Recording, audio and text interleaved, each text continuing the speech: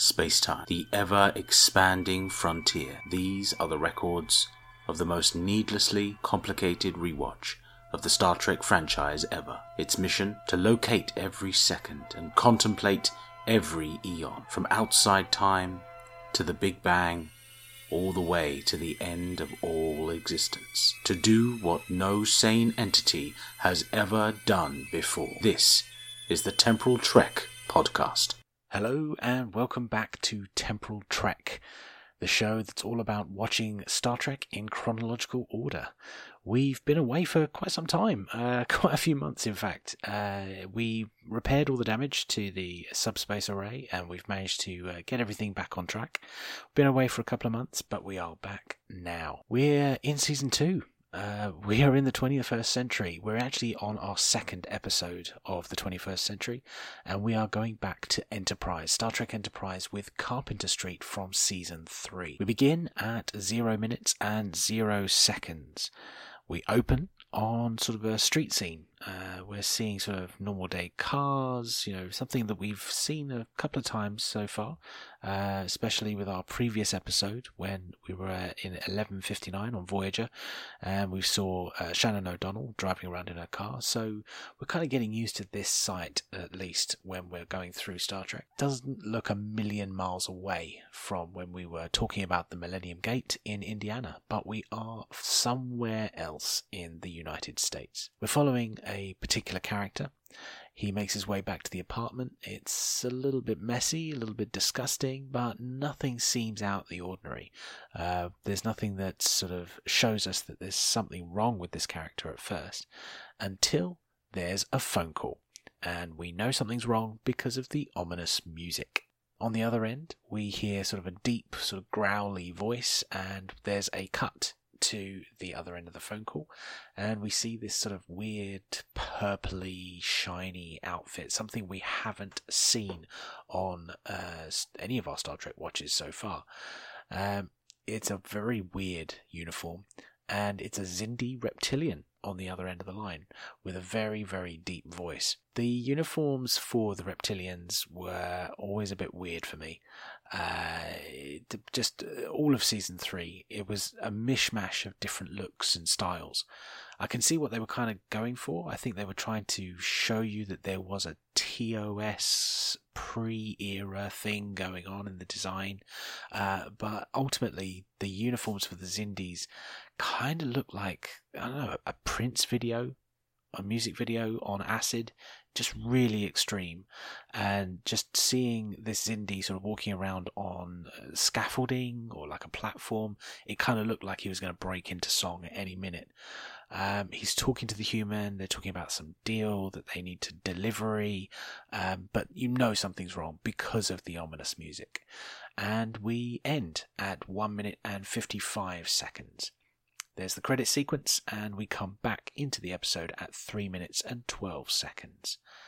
We're at the same human. This time he's driving around and he pulls over to the side and collects a prostitute. She, however, recognizes him, and there's sort of this off moment that you kind of wonder whether he's going to do something drastic or he's going to react in some other way than what you'd expect to be going on at this point in the scene. And she mentions that he was at the clinic and that he was actually nice to her. So although we've been given the impression that something's wrong, that he's working with the Xindi reptilians, which up till now in Star Trek would probably be a villainous character, and certainly the way that Xindi reptilian, had we not seen any of Star Trek, again, only going from these scenes, we are sort of given the impression that they are evil, or at least the bad guys for this episode. We would try and start to think that something was wrong with this character. But she mentions a story about how he was nice, how he brought her a drink while she was in the clinic, and he remembers her and then mentions O-negative blood. He remembers her medical file, as it were. So we already get this sense that there is a medical reason that he's after this prostitute, not for the obvious reasons that a character might be after a prostitute in any kind of TV show. But speaking of TV shows, you've got talk of drugs. Now, in previous scenes, whenever we've gone through Star Trek so far, things have been more a morality play. You've got sort of a very philosophical agenda or problem, or a science fiction problem as well. Perhaps it's some timey-wimey stuff that needs to be corrected, like a Kirk mission in TOS. But this one, you're instantly in with drugs. You've got a sense that there's a grimier story going on, and it's one of the things that I do appreciate about Enterprise. They did try and give a slightly darker tone to some of their episodes, certainly with season 3 onwards, and it does feel different to other Star Trek that we've seen so far, even if we were just taking the time travel episodes, as this podcast is attempting to do. He manages to make the prostitute pass out by placing a cloth over her mouth, and then she passes out. And he said, they won't hurt you. So, again, we're given this impression that this character isn't all bad. He's not trying to necessarily hurt the person that he is subduing and taking off to some abandoned factory. We see him pull up in the car outside this factory. He gives a name, Loomis, and he's delivering these bodies into a very dirty warehouse. Now, up to this point, I have been calling guests on this show into 2020, which was the pandemic COVID crisis. So the idea of seeing sort of medical beds and seeing dirtiness and uncleanliness and unhygienic areas, it just gives a whole new look to this episode that wasn't necessarily there in the original intention. Just the added anxiety of watching characters in a dirty environment. It's just an interesting way of looking at this episode now, as opposed to perhaps seeing it just 2 years ago. The character collects a bunch of money, and there is a dark character in the shadows sort of looking on as we finish at 7 minutes and 37 seconds. We come back into the episode at 12 minutes and 5 seconds as T'Pol and Archer step through a sort of deck plate door on the ship. We can kind of see Trip in a fuzzy focus in the background, and they whoosh. All we get for time travel is a whoosh noise.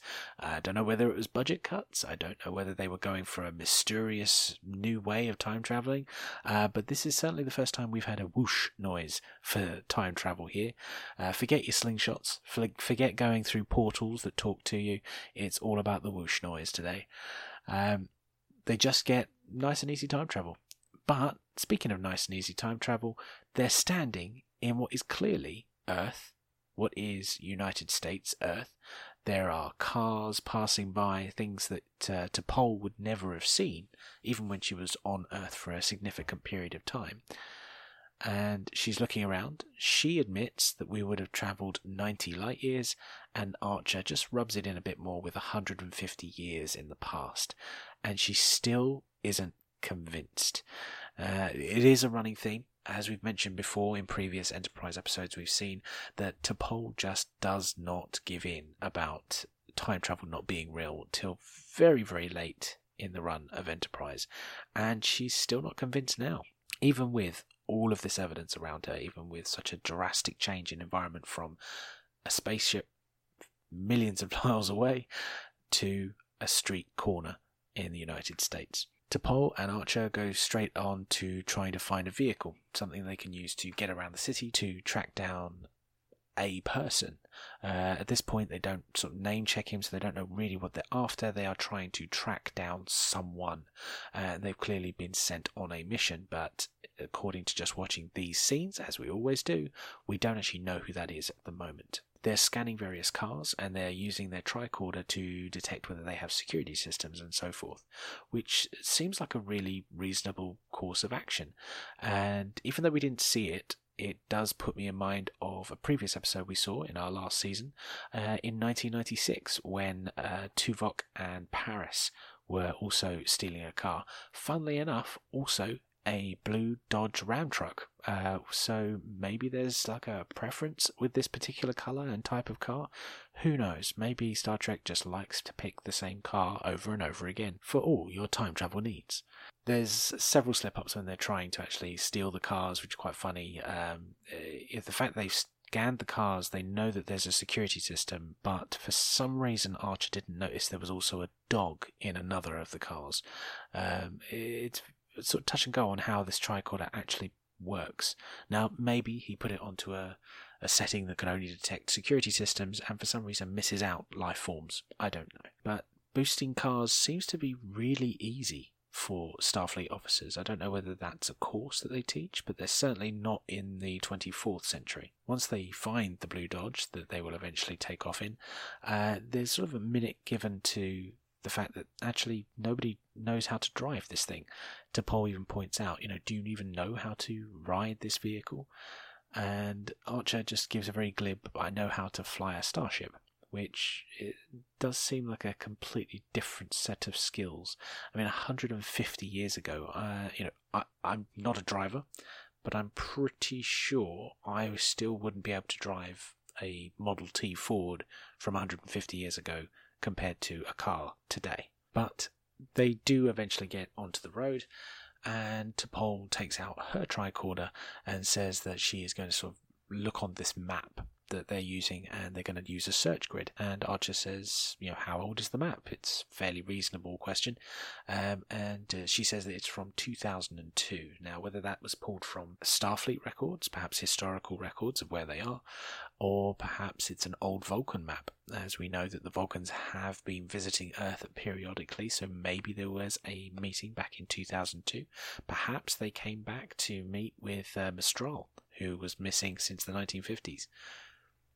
But because we mentioned 2002, and then Archer goes on to say, well, it's a 2-year-old map, we have had our reference to 2004.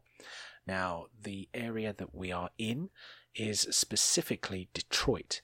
And whilst I was trying to track down our historical research, there wasn't a lot going on in Detroit in 2004 that I could really latch on to. At least nothing that I could provide any kind of detail on. So we're going to stop here for our history, but I will mention that specifically to Detroit in 2004, the Detroit Pistons win the NBA championship for the 3rd time in November of this year. But generally speaking, looking at 2004, we're going to do our history bit now.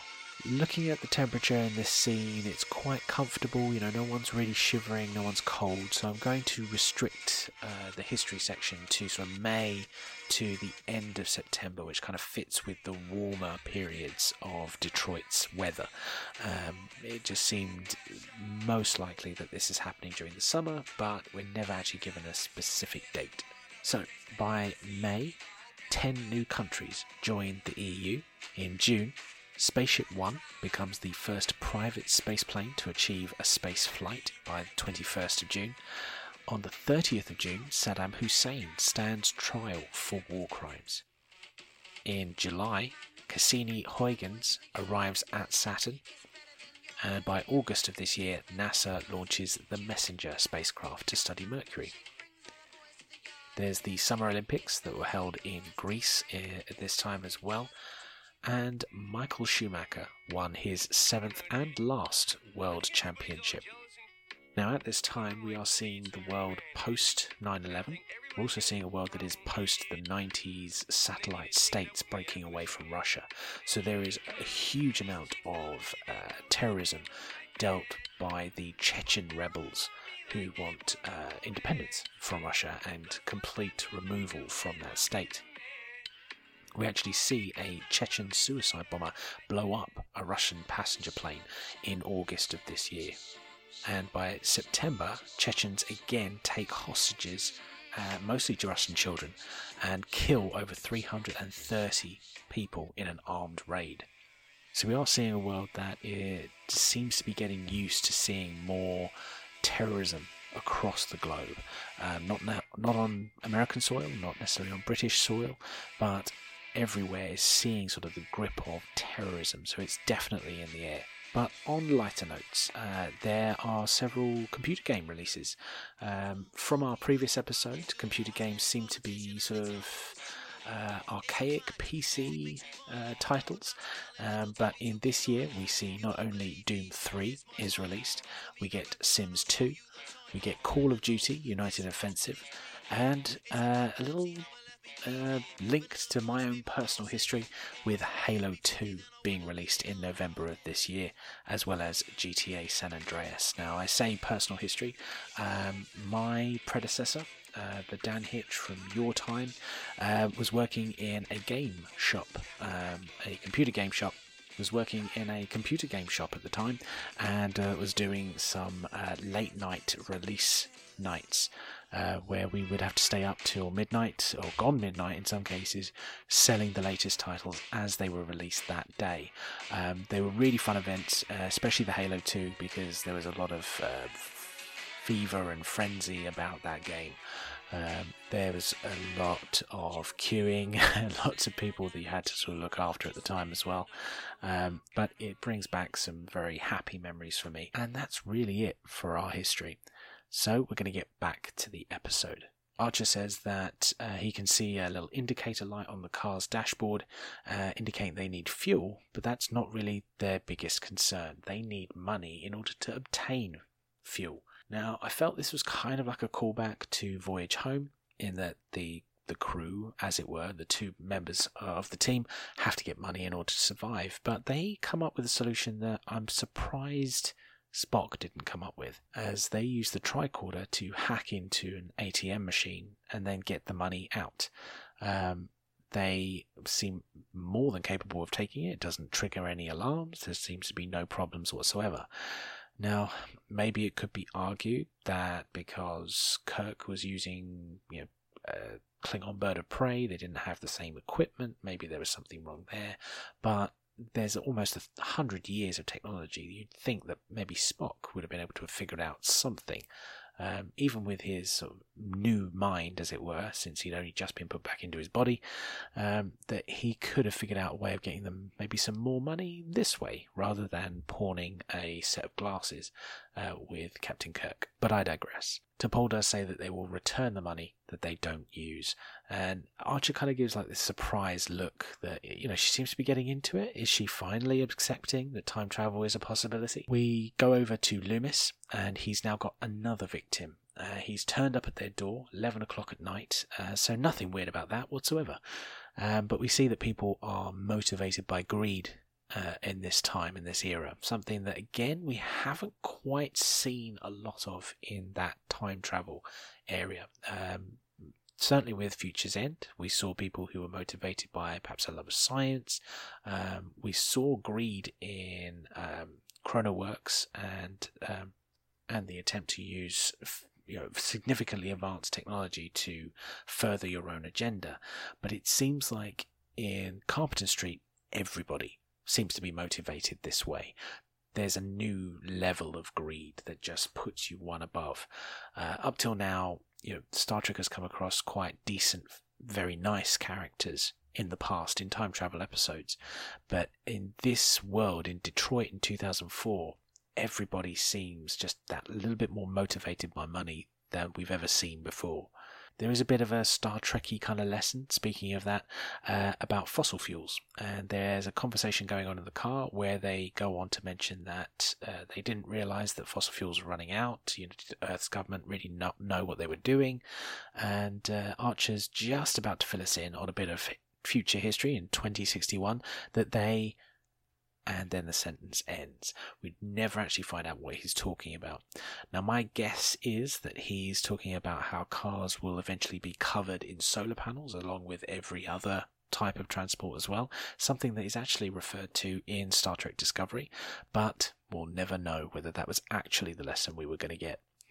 They find the factory where Loomis is going to take his next victim, and Archer gives an instruction to T'Pol, which at first seems quite jarring. Again, comparing it to the other episodes we've had so far, not taking it into Star Trek as a whole, we have Archer giving the order to set the phasers to kill, because previous times that the reptilians have turned up, stun hasn't had any effect on them.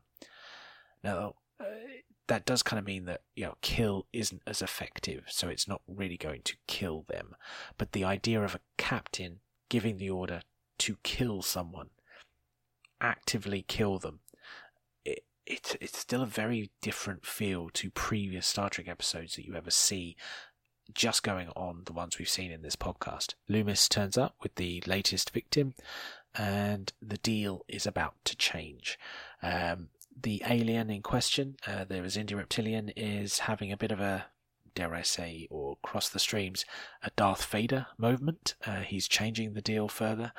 They want to step up their program of whatever this is for, whatever they're doing to these victims, whatever they're taking, all of whom are still alive. They're still lying in the bed. So the previous prostitute we saw earlier, she seems to still be there. She hasn't been taken away and we don't see her ever again. But this time the aliens want to push up their agenda. They want to make things go a bit quicker. They say they're going to pay him double, and it's only at this point that his pushback, the aliens say that they want their last 3 patients ahead of schedule. He's starting to get a bit tetchy. He realises he's probably going to get caught, that there's already news broadcasts going on that someone's noticing these people disappearing and that eventually it's going to come back to him. And yet again, we see a motivation of greed.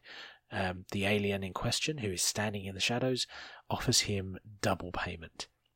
We're going to, give you more money. You're going to do it. And even though Loomis had a slight glimmer of saying, you're a terrorist, and something's going wrong here, because he's offered with money, he just throws away any morality whatsoever, and he is truly a horrible character. Now, stepping out of the episode a little bit, I do know a little bit of trivia about this episode about Jeffrey Dean Morgan. Some people probably know him better as Negan from Walking Dead. He is the alien. He is the Xindi Reptilian having his Darth Vader moment. And I know that he did have a huge problem with the prosthetics that were being put on. He's slightly sort of claustrophobic, so he didn't like the process of going through all makeup and everything. So I'm not entirely sure why the character always is in shadow, but I would think that production reason-wise, that Jeffrey D. Morgan probably just didn't want to wear the makeup too often, so he insisted on being in the shadows and standing there all the time. Archer and T'Pol finally track down Loomis, and they follow him home. He is just about to sort of settle down for the evening as he's going through different patient records, trying to find out who the last 3 victims are going to be. Archer turns up at his door, but T'Pol is nowhere to be seen. Loomis is obviously skittish. He jumps out the window, starts climbing down the side of the building, only for T'Pol to reach up to him, nerve pinch him. He's out, and they take him back. We get a bit of an interrogation scene, and Loomis is already tied up. When he wakes up from his nerve pinch, Archer is being exceptionally aggressive. And again, it comes down to this idea that he is a very much a different Starfleet captain. Now, I know that is part of his arc for season 3, that there is controversial aspects to his character, that people don't tend to like the direction where Archer went in season 3. But given that whatever these aliens are doing with these people, and that there's time travel involved, and the implications that might have, you can see a desperation in Archer that is believable, and it's understandable, and it at least explains why he is willing to go into these interrogation tactics. He does do something fairly gentlemanly, I guess, if you can say that it's gentlemanly to interrogate someone. But he agrees to untie Loomis when Loomis thinks that he's managed to get past him and threaten him by wanting a lawyer, only to punch him in the face, put him back in the chair, and tie him back up again. It shows some sort of level of decency, perhaps a line that even Archer at this point won't cross. The only thing that I sort of found about this scene was that it was very disconcerting in the camera work. There's a lot of shaky cam going on, and it definitely places it as an early 2000s TV show. I know that shaky cam was getting very popular at the time. You had sort of the 24 way of filming a show. Keith Sutherland, torturing people, waterboarding them, and things like that. So they probably want to go for this gritty aspect. But because it's Star Trek, because you don't really see that as often in Star Trek, it is very disconcerting. It sort of throws you out the episode. It is so jumpy. It is so different to what we've seen before. That it doesn't feel like you're watching a Star Trek episode. T'Pol and Archer start to ask him, why are you working with these people? You're abducting people for money, and you're not even asking why. Loomis tries to offer that, he acted or talked over the phone, and he said he was a doctor, he didn't have the correct licensing, and he's working on a vaccine, even though there's no mention of what the vaccine is for. And he mentions that he's willing to be paid $5,000 for every person that he brings in for this research. And T'Pol has a fantastically Star Trek line. So even though it doesn't look or feel like a Star Trek episode, the line that she gives about, is this what human life is worth? It feels nice and Star Trek-y. Certainly of the two characters in this time travel adventure, it is T'Pol who definitely feels the most Star Trek-y in her approach to everything that they do in this adventure. She also has another line where she says that we have found the worst of humanity in this era and time. Just so many put-downs that are so expertly delivered, and I don't think Jolene Blalock gets enough credit for how she portrays T'Pol throughout all of Enterprise, but certainly in episodes like this where you could easily see her as just being put down as the sidekick for this adventure, and she really elevates everything she does in all of the scenes. But this hatches our plan. Archer is going to pretend to be the next victim. He is a B negative blood type, so he is going to offer to put himself out there into the factory and try and figure out what these Xindi reptilians are all about. But not before we get a very weird scene in a drive-through at a Burger Land. Now, I'm not entirely sure what Burger Land is. I don't know if that's an actual place in Detroit. Is this just a Detroit-only place? But I don't seem to remember ever seeing a Burger Land before. I do wonder whether perhaps the production team for Star Trek Enterprise just couldn't get the rights to McDonald's or Burger King. Who knows? There are some really nice moments again. T'Pol mentioning that she wants a salad, but they offer to put 3 strips of bacon on there for 75 cents. She's a vegetarian, and it's funny to watch. It's good character building. Archer sort of plays along with it. There is a moment where, as Loomis is eating his burger, he drops a piece of meat into her lap, and she kind of flings it out of the window. Just every little, nuance, the tick of her head, as she flings this piece of meat out the window. It's just such good comedy work. And again, puts you in mind of Spock from The Voyage Home. You get to see a Vulcan character stand so vastly in contrast to the era that they're in this time travel adventure. There is something that sort of bothers me about the plan that they're going to go along with. A lot of trust is put in Loomis, considering how despicable a human being he is and how much he's getting paid to deliver these people, that they weren't expecting Loomis to double-cross them straight off. It does place a lot of trust in what Loomis is doing.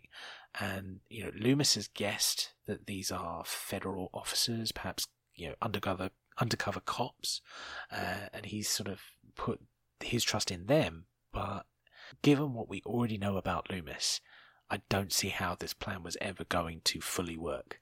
But Loomis does deliver Archer. He walks away. He doesn't say anything, doesn't mention anything. We get a scene where Loomis gets back into his car. T'Pol is hidden under the dashboard, but she is pointing a phaser at him. He even calls it a ray gun, which is always a nice little callback. Again, whenever we've seen our 20th century episodes and we have Martians, whenever we see an alien, it was a nice callback to call the phaser a ray gun. T'Pol shoots the side door of the car. It doesn't seem to burn a hole in, the side of the car, so maybe she decreased it from the kill setting, but who knows. But it was a nice little callback, and again, another thread, another time travel cliche, I suppose you could say, to see again. Loomis is still concerned about his money, that he's putting his trust into T'Pol and Archer, and he's never going to see his money. That's all he's concerned about. This greed aspect in this episode is so strong, but it's never really delved into. It's just put straight out. There's no commentary on it whatsoever, other than the interrogation scene. We get one scene where Archer is pretending to be unconscious as a reptilian places a needle into his neck to take a sample and retrieve some of his blood. It's unsettling to watch. Again, we're in a TV show that has shown us hypersprays up till now with no needles. But here we are seeing, a person, a character, a captain being injected with a needle, and it's very disturbing to see still. Back with Loomis and T'Pol in the car, Loomis is sort of saying, you better hold up your end of the bargain, so he thinks he's going to get some sort of plea deal, some sort of amnesty, and T'Pol's retort just saying, you've been abducting people with money and you're questioning our honesty. Now, of course, they've been lying to him, but he doesn't know that, and yeah, he's not exactly on a very high horse right now. He starts to smoke. Again, bit of a callback to our Little Green Men episode from the 1940s. Seeing a character smoke is still very weird on TV now. But with Loomis, it's a horrible person. So you kind of see him smoking. It just fits the character. Archer now tracks down the reptilians by sort of crawling through these vent ducts in the factory. It's all very sort of Die Hard, bit Bruce Willis for him. He aims his phaser towards them. He sees that they've got some weird tech device that they brought with them, but the tech that they've got with them kind of fits the 2004 era. You could see it being, a device to make a vaccine or to generate some sort of bio sample. So whatever the reptilians are doing, you could kind of write it off as, maybe it was a doctor who was making a vaccine. So had Loomis seen it, you could see a way around it. We now find out, as Archer is talking over the comm, that they were sent here to stop a bioweapon, and that Daniels had travelled from the future to warn them. So they are breeding some sort of bioweapon. T'Pol mentions that if you take out whichever of the Vizindi reptilians have a temporal beacon, they won't be able to return to their time.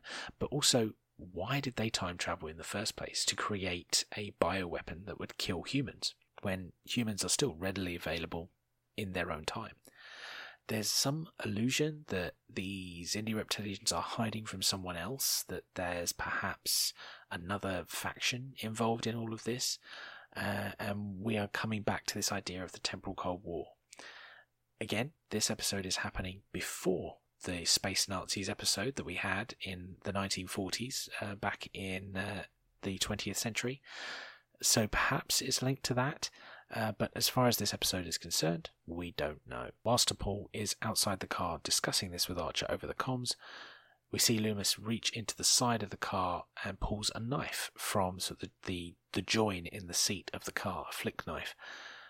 But he doesn't actually try to hurt T'Pol straight away. He lets her back into the car. They drive around the corner, and Archer says, right, I've stunned one of the reptilians, I've taken out the one with the temporal beacon, but there's still two, and they've taken a canister of bioweapon with them. It's a large green glowing canister, and kind of reminded me of the canister of ooze from the Teenage Mutant Ninja Turtles 2 movie. Very specific reference there, but it did remind me of that at least. T'Pol leans out the window with the phase pistol right in front of Loomis's face, and just off camera you just see Loomis sort of flinch his head back, and he sees the ray gun. He knows what it is now, and he just moves back. He sees these shadowy figures coming out. He hasn't seen the reptilians right now, and just as they come out, he betrays T'Pol and Archer. Who would have thought the bad guy has betrayed our two heroes? He hits the horn in the car, he sees the reptilians and instantly regrets that decision. T'Pol shoots him just as he's going for with the knife that he took out from the car, and he's out of the picture. He's knocked out and unconscious. Archer and T'Pol make their way down the street. There's now just one reptilian, the main reptilian, the Jeffrey D. Morgan reptilian, or should we call him Vader for now, I guess. He's made his way to the roof, and he's going to place this bioweapon in an air duct, in an aircon system, so potentially release this bioweapon virus into the planet. Now, it's hard to watch this scene, again, not thinking of the pandemic from 2020, when you've got a virus that at the moment is incomplete. So they didn't get their final victims, they didn't get the blood types that would match all types of humans, and they're clearly trying to wipe out all of humanity. But the fact that they've been able to acquire so many different blood types means they've still got a very effective weapon on their hands. And T'Pol mentions that they've got at least enough to incapacitate 3/4 of humanity and at least prevent them from attacking the Xindi in the future. Now, when you think of the damage that the pandemic did, and how it affected just a small percentage of the world's population, thankfully, due to all of the precautions that were put in place, whatever you might think about them. If something like the pandemic we've already seen were to be engineered to spread that quickly and affect 3/4 of the population, a vastly huge number compared to what the pandemic did, and see how just devastating that was, it's a lot more frightening to watch this episode this time round with that in mind. There's a bit of a phaser firefight. Archer goes round the back. He jumps from one rooftop to the other. There's a bit of a pulling himself up to finally get himself onto the roof. They track down the Xindi. He's just about to put the canister in. He's just about to throw it into the aircon device as Archer shoots him, leans over and grabs the canister, and the day is saved. And all they say is, let's go. Nice and easy. Job's a good one. We end there at 40 minutes 16 seconds as Archer and T'Pol presumably leave the timeline with a nice whoosh sound, I'm guessing. We come back to the episode, though, at 41 minutes exactly, and we see Loomis passed out, unconscious in his car, and he awakes to find there's 3 or 4 police vehicles all around him. The police get out, they are armed, they're placing guns in his face, and he gets out the gun and said, there's the lizard people and ray guns, and I made a deal with those 2 cops you sent round earlier. And it's a nice way of writing out any particular sort of temporal anomalies going on, that he was just written off as a madman, and that perhaps this was always supposed to happen, it's always meant to happen. But that ends the scene at 41 minutes and 53 seconds with a nice bit of justice for a terrible, terrible villainous character. So there we go. We've had our location in our LCARS rating system. Next is continuity. Now, there is time travel in this episode, in this section of the episode, but given that T'Pol and Archer were sent back to prevent a catastrophe from happening, and they did. They succeeded. They didn't get the bioweapon released. The Xindi failed in their mission. As far as we know, there are no further repercussions, and with that little last scene with Loomis, he could just be written off as just going crazy. He saw lizard people with ray guns. It's quite easy to underwrite any potential damage to the timeline. So continuity-wise, I'm saying that there isn't actually any problem here, despite the fact that T'Pol and Archer took some money. They took the truck, which obviously has placed people in different areas. You have all the victims who have been found alive and well, as the police say in that final scene with Loomis. So there isn't as much of a knock-on effect. You could place the police as saying that he stole the Dodge truck, that he stole the money. So there really isn't anything to pay off there. People will get their money back. The insurances will pay for any damage to potentially the truck and so on. So I see that there is no real potential contamination of the timeline here. Alterations. Now, as I mentioned throughout the episode, it half feels like a Star Trek episode and half doesn't. Now, I know that this episode plays a much larger role in the wider Xindi arc, but again, just taking this episode, is there anything that I would like to see altered or perhaps expanded on? And overall, this episode just doesn't quite engage me the same way that other episodes in time travel does. compared to the other time travel episodes that we saw in the 20th century, which I still remember today with a big fond memory, this episode I just didn't remember. When I was going through the episodes and doing my research for this podcast, it just didn't come up. It wasn't in the bank. It wasn't in the memory banks. I don't really have an attachment to this episode, probably because it feels so different to what we've seen before. Archer is much darker. He takes a path that is a lot more violent than I'm used to seeing in a Starfleet captain. Admittedly, this is pre-Federation, so you could write off those actions. There is this ongoing arc that he is clearly aware of, and that could influence his choices and perhaps add a little bit more pressure to the moments. The shaky cam work and the camera work, it's just throws you out of what you would normally enjoy in a Star Trek episode. Like I say, T'Pol for me really elevates this section with the lines of dialogue about the value of human life, the worst of humanity being shown in Loomis, the comedy moments with the meat falling in her lap. Those moments, I think, are what save this episode. So I think I probably would have wanted to see more of T'Pol in the episode, but overall it works as a section. You get what happened. There's an A, a B, and a C. There's quite a clear path in how this episode progresses, but overall it just doesn't feel like it needs to be there. So my alteration would probably be either ramp up the tension, establish more of the threat from the Xindi, if these were Xindis we'd been specifically following for every episode, then it probably would have had a bit more weight to it. Had this episode been one particular piece of a much larger puzzle, it probably would have had a bit more to it. Had this particular Xindi popped up again and again and again and again throughout the season, I think it would have been a lot better. But there just isn't enough build-up to this episode for me. There's nothing I want to add to it, and ultimately there's nothing I want to add to it because it just doesn't engage at all. And that leads me on to recommendations. Would I recommend this episode to Star Trek fans? Completionists? Yes. But to Star Trek fans who really want to enjoy Star Trek, who really want to get into it, you could easily skip these scenes, this entire episode, in fact, and just move on with the Xindi arc far quicker. You get to the same results by the end. So to Star Trek fans, I'm not going to recommend this particular scene and episode. To non-Star Trek fans, it's quite intriguing. It's a good episode, I think, for non-Star Trek fans, in that it does give you your classic lines into T'Pol. It does give you Archer, who is a very relatable captain. You kind of know where he's coming from. You see that there's an urgency in him, that there's something in him that other people might not see in Picard, in Janeway, in Sisko.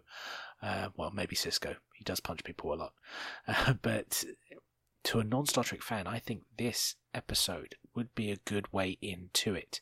You kind of get some of the relations. You see a character in Loomis who is recognisable from other TV shows. So to non-Star Trek fans, I would actually recommend this as a taster, but not necessarily a good example of what a Star Trek episode is. To my godlike entities, how important is this episode to the overall scheme of things? I can't really say it's worthy. The reptilians hatch a plan, fail at the plan, Archer and T'Pol go home. That's all that happens in this episode. There is literally nothing else in this episode that redeems it to a higher status. There are better episodes in the Xindi arc. There are better Star Trek time travel episodes. There are just better episodes overall. So for me, Carpenter Street doesn't need to exist in the overall canon, in the overall timeline. So that leads me on to our final ratings criteria, and that is the setup. Join me next time for Season 2, Episode 3, and we are jumping to past tense in the year 2024. Join me at 2 minutes 49 seconds for the first part of a 2-part episode. Thank you very much for listening, and I'll see you in the next timeline. If you'd like to contact the show, there's now a Twitter account. Search Temporal Trek Podcast at rider_coattail, or contact me directly at hitch_Daniel. I'm also on Instagram, Daniel_Hitch_writer. There's also a website with all of the timestamps you need to follow along. Go to ridingcoattails.simplesite.com and click the Temporal Trek page link. The show is always going to be free, there's no Patreon at all. But if you wish to financially contribute to the show, feel free to find my books by searching me, Daniel Hitch, on Amazon. And we'll catch you in the next time stream.